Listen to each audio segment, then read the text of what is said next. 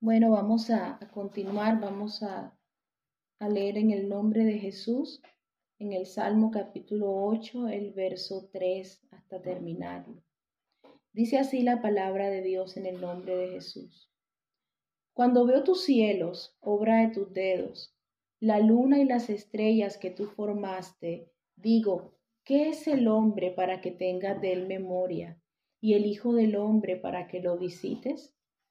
Le has hecho poco menor que los ángeles, y lo coronaste de gloria y de honra. Le hiciste señorear sobre las obras de tus manos.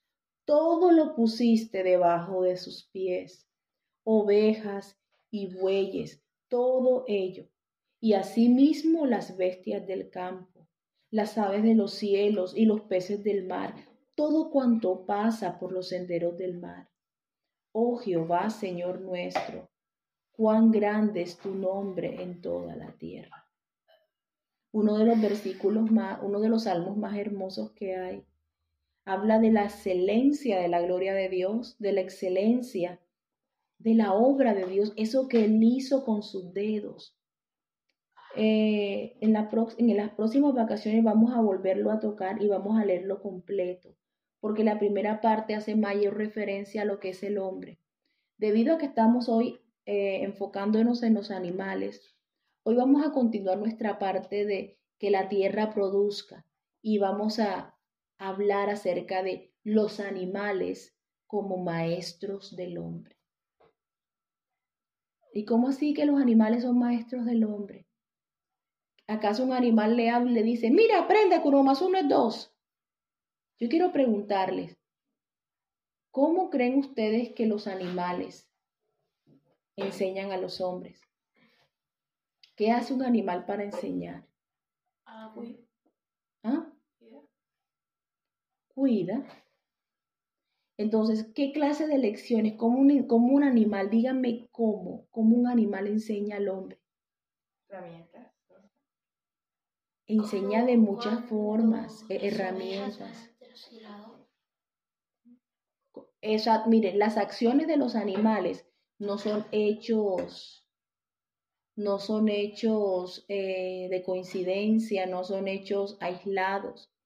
Cada obra, cada acción que hace un animal en la tierra es un don que Dios le ha entregado. Y de esa forma, la forma en que cuidan, la forma en que no lo hacen, porque es que hay unos que no son buenos ejemplos. Y todo eso contiene una enseñanza. Por ejemplo, hay animales que te hacen pensar en ciencia. Hay animales que te hacen pensar en arte. Un animal que te hace pensar en arte, un animal hermoso, el pavo real, ¿cierto? Cuando levantes esas alas y comienza a moverlas y a batirlas y con esos colores tan hermosos, ¿quién le entregó esa realeza? ¿Quién le entregó esa especialidad? Dios. Claro, el creador. Y por ejemplo, los insectos, las mariposas, ese plumaje de los colibríes, todo tiene una excelencia. Hay unos que son excelentes en su forma, en su presentación, son hermosos. Hay otros que tienen lo que decía Gabriela, herramientas. Nos inspiran a crear herramientas. Hay animales que han inspirado a los seres humanos a hacer la pala. ¿Han visto un animal con boca de pala?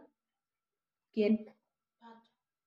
Hay como un ave que usa ese pico de pala. ¿Para qué? ¿Para qué se lo dio Dios? Para pescar, para atrapar peces. Y por ejemplo, las cacatúas que tienen ese pico así que se cierra como una pinza que parece tijera de jardín para cortar las ramas. Así se lo afilan. Entonces todo tiene un propósito, todo tiene una forma en el Señor. De todas las maneras Dios usa a los animales, pero yo hoy quiero mencionarles animales que tienen un significado desde la palabra de Dios, a la óptica de la Biblia.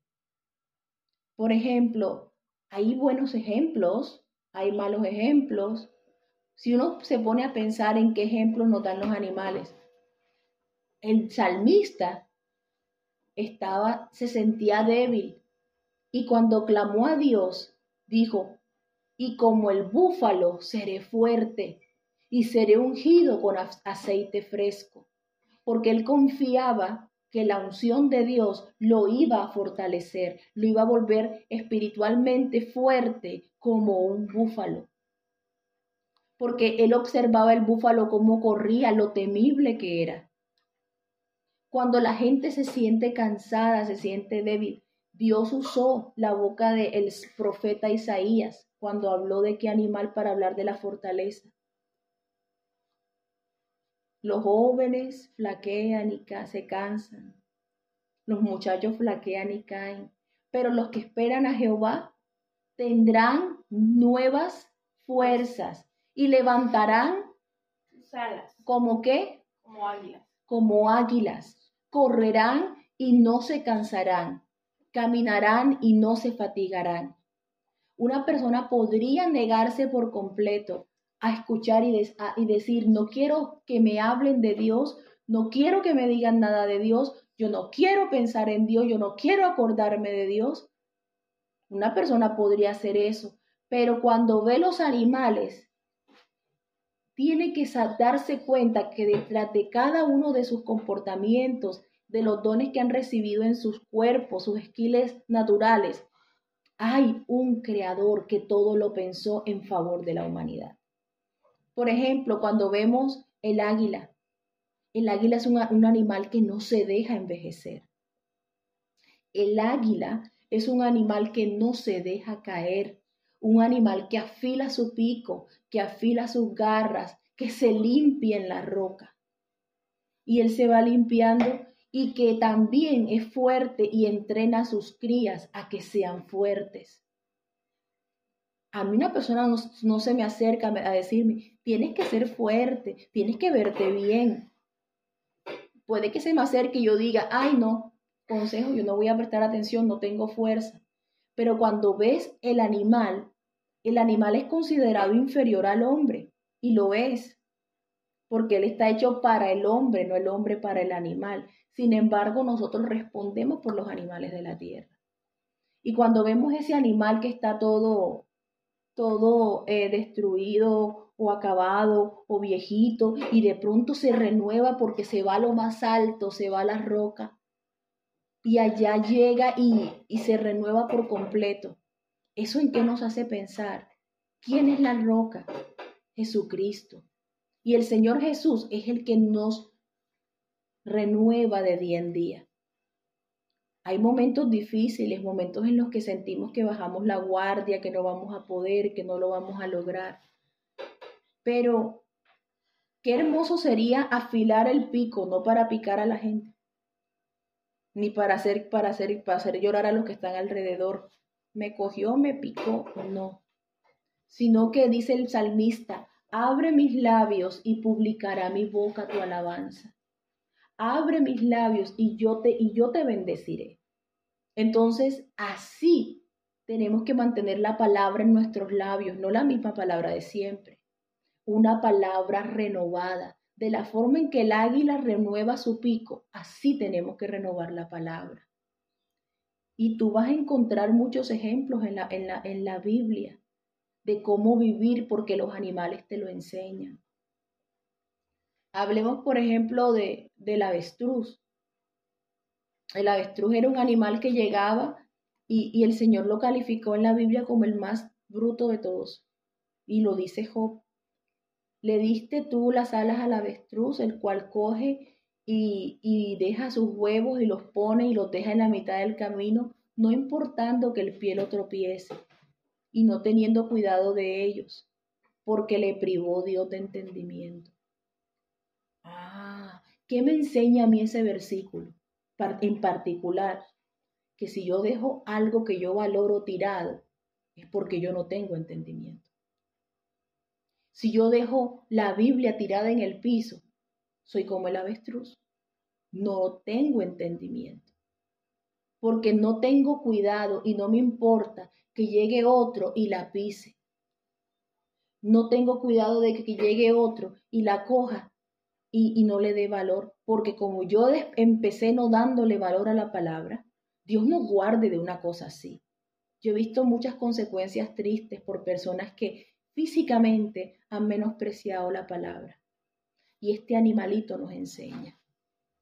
Del águila aprendemos la fortaleza. Del avestruz, de su ejemplo, aprendemos que tenemos, que lo que valoramos no lo dejamos tirado. Ahora, la Biblia nombra la gallina. ¿Qué dice de la gallina? Que pone huevos y que coge sus alas y que los guarda los pollitos. Y los guarda.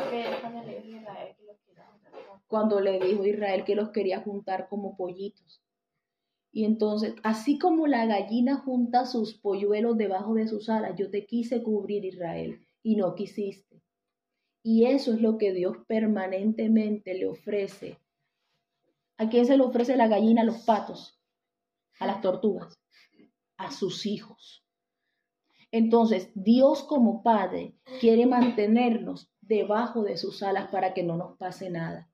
Yo les hago una pregunta. ¿Este tiempo es un tiempo peligroso? Cierto. Un tiempo duro, un tiempo en el que si estamos aquí de pie delante de Dios, es por su misericordia, es por su grandeza, es por su amor. Él ha sido bueno, Él ha sido misericordioso con nosotros. Y como por lo menos tú estás en la iglesia, tú eres parte de la iglesia de Dios, y tú de pronto te sientes triste y te sientes mal y dices, ay, en mi vida no han pasado cosas significativas. Todavía no he hablado en lengua, todavía no he podido aprender a tocar un instrumento y empiezan a coleccionar las cosas negativas. Ay, yo mejor dejo la gallina y me voy. Bueno, sin Cristo está frito. ¿Por qué? Porque si no tienes la protección del Padre Celestial, nada puedes hacer. Nada. Entonces, ¿qué sales a ver al mundo? Tú puedes estar desanimado, pero el tamaño de tu desánimo nunca se compara a la malignidad que hay en el mundo. Ya la maldad en el mundo no tiene sentido. Ya la gente es arrastrada a hacer el mal. ¿Qué males? De los peores. Asesinatos, complicidades. Tú sabes que escoger y matar a alguien a palabras. Eso es lo que están haciendo los jóvenes en este tiempo. A palabras asesinan a su prójimo. Con decirle que no se ve bien, con decirle que no es valioso, con decirle que no es importante. Eso es un asesinato emocional. Y Dios no quiere que participemos de esas cosas.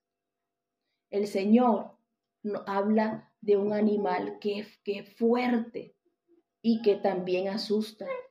Y asustaba a la gente de Israel. Se llamaba el toro de Basán, un toro que vivía en Basán.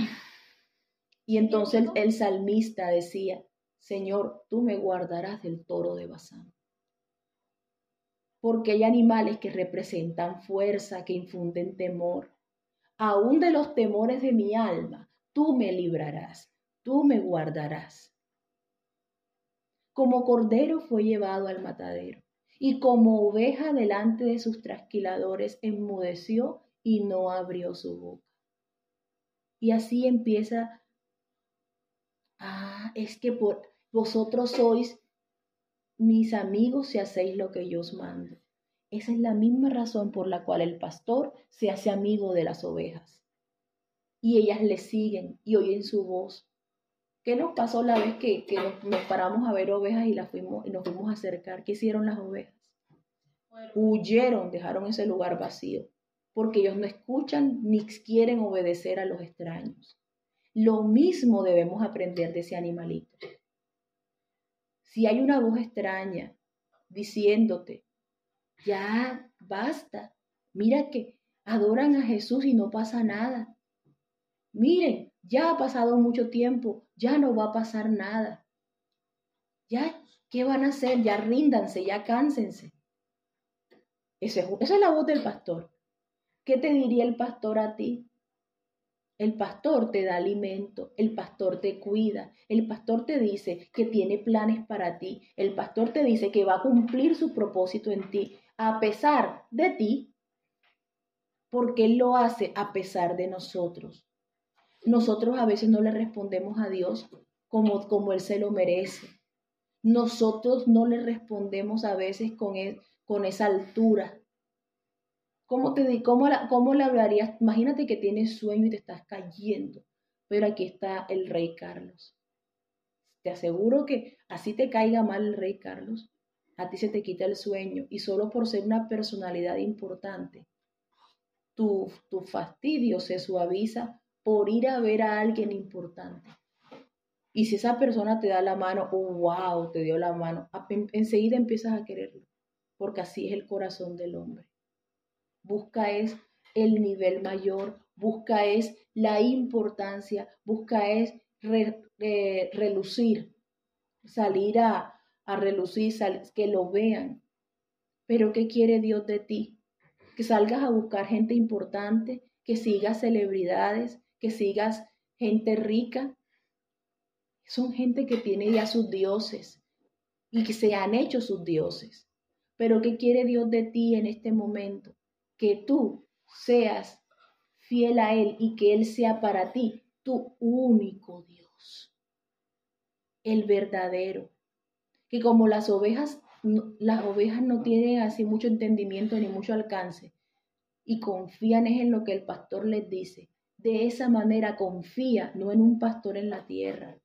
Confía en aquel Dios que nunca te va a fallar, en aquel Dios que nunca te va a dejar, que con amor te ha formado, que con amor te ha hecho.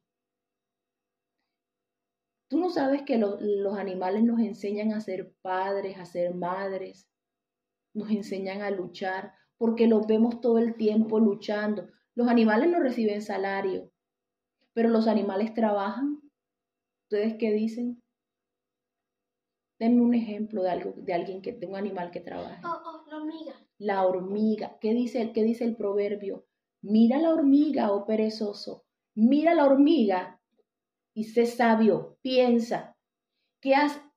¿Por qué te invita a pensar? Porque la hormiga no tiene rey, no tiene un gobernante y se prepara. Bueno, la hormiga sí lo tiene, los que no lo tienen son las langostas.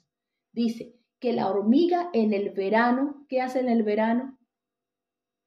En el verano se va a la playa y se acuesta en una toallita allá y se pone a nadar, a surfear. En el verano prepara su comida. En el verano prepara su alimento. Para que cuando llegue el invierno está abastecida, está completa. Miren, en los tiempos de la iglesia hay verano, hay invierno, hay primavera, hay otoño. Y a nosotros se nos está acercando un momento de escasez espiritual, un momento en que la palabra está siendo falseada, los frutos están siendo genéticamente manipulados para hacerme entender. De los momentos en que el Espíritu Santo se derrama, tu hormiguita trabaja, colecta lo que realmente te sirve de alimento. ¿Qué aprendimos ayer? Que los animales limpios son aquellos que comen ¿qué? Limpio. No los que comen cosa muerta, cosa procesada. De esa misma manera Dios quiere que trabajemos y que almacenemos ¿qué? Lo malo también, porque hay que almacenar. No, Él quiere un trabajo intencionado, directo de ustedes. Él quiere que escojan lo mejor y se preserven con lo mejor. Nosotros no podemos condicionarnos a ser una iglesia de tal denominación, de esta o de la otra. Sean delante de Dios todo lo que Él les pida para hacer y háganlo, que ustedes lo van a conseguir. Se necesitan personas fuertes en fe, estables en oración, que puedan formar familias, que puedan formar seres que derramen gracias sobre sus comunidades, sobre los que están a su alrededor, que están tan necesitados.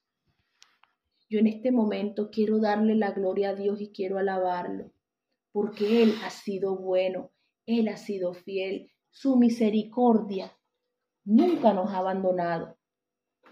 De la forma en que los animales alimentan sus crías, de la forma en que ellos ellos gestionan para trabajar.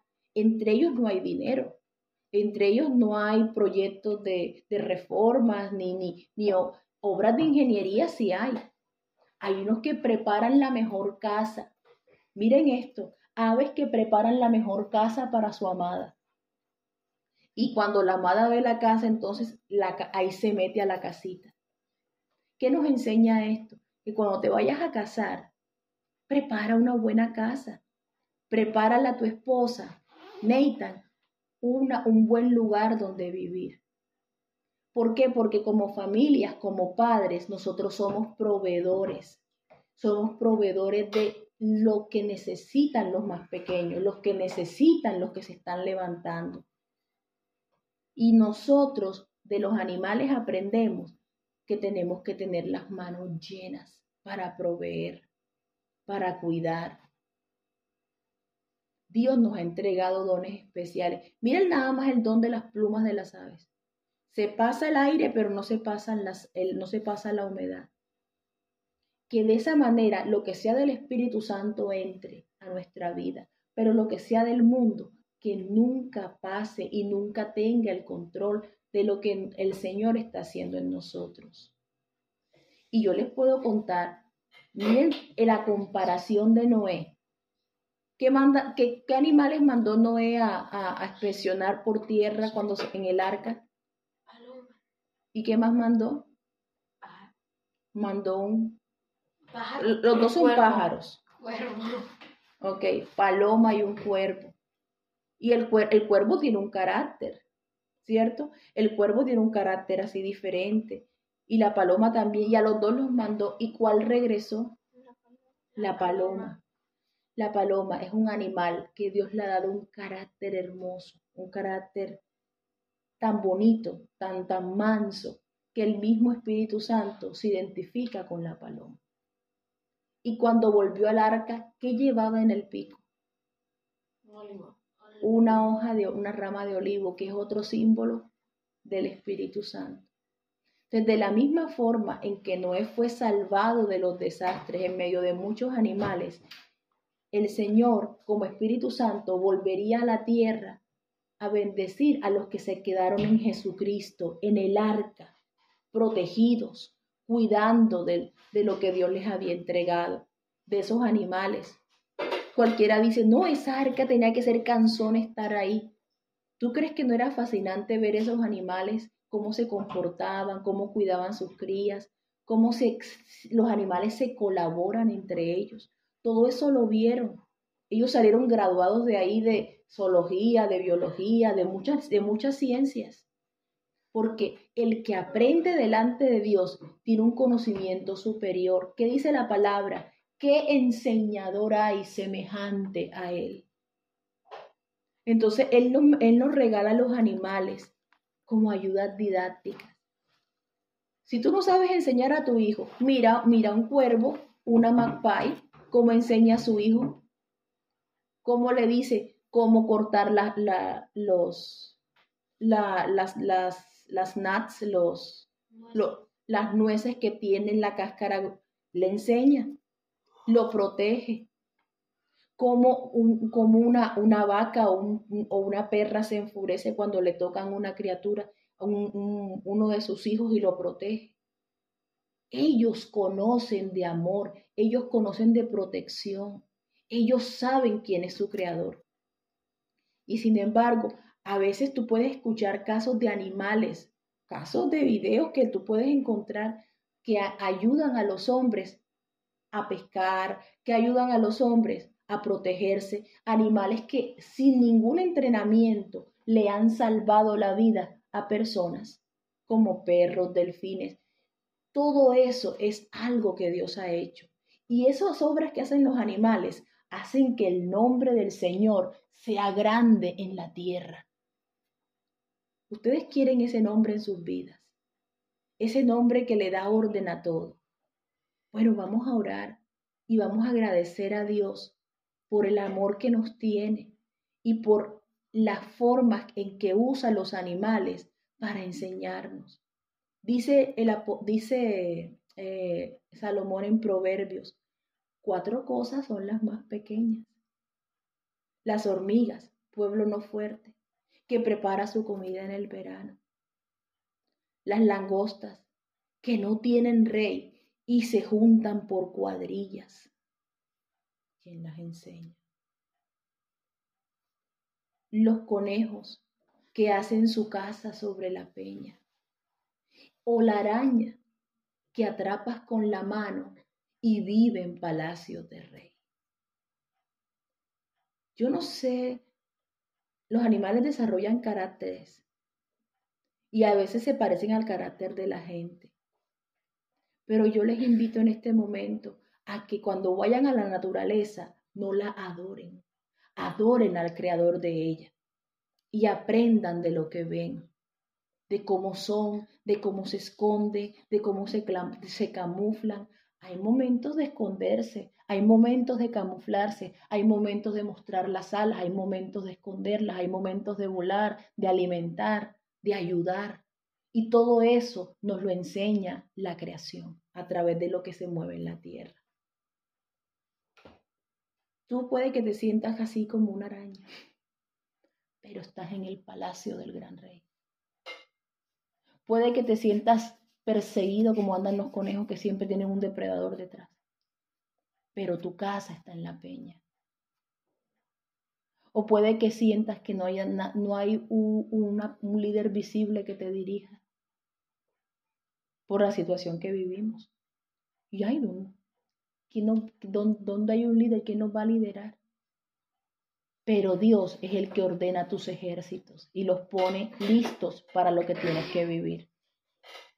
Y Él es el que te da la fuerza y el impulso para que te prepares en el verano y tengas que comer en el invierno. Vamos a dar gracias a Dios por esta enseñanza y vamos a pedirle en esta hora que nos forme de acuerdo a su voluntad, que nos dé el carácter que necesitamos para su gloria.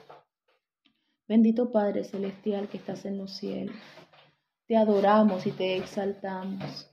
Recibe la gloria, recibe la alabanza, recibe el honor. Solo tú eres grande y poderoso, Señor, solo tú eres bueno y maravilloso. Te alabamos, te exaltamos.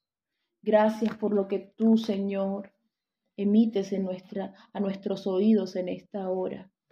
Un día emite al otro día palabra y una noche declara a la otra sabiduría. Y eso es lo que queremos abrazar en esta hora. Tu palabra, Señor, tu sabiduría para aprender, para ser más como tú, Señor. Allá queremos llegar a esa estatura, a ese nivel donde tú nos permites estar. Te adoramos y te exaltamos por tu infinita gracia y bondad. Úsanos para tu gloria y derrama tu espíritu sobre nuestras vidas. Señor, ayúdanos y bendícenos y enséñanos y danos el carácter que necesitamos y el aprendizaje que necesitamos para ser más como tú, Señor. Oh Jehová, Señor nuestro, cuán glorioso es tu nombre en toda la tierra. Aleluya. Amén y amén. Bendito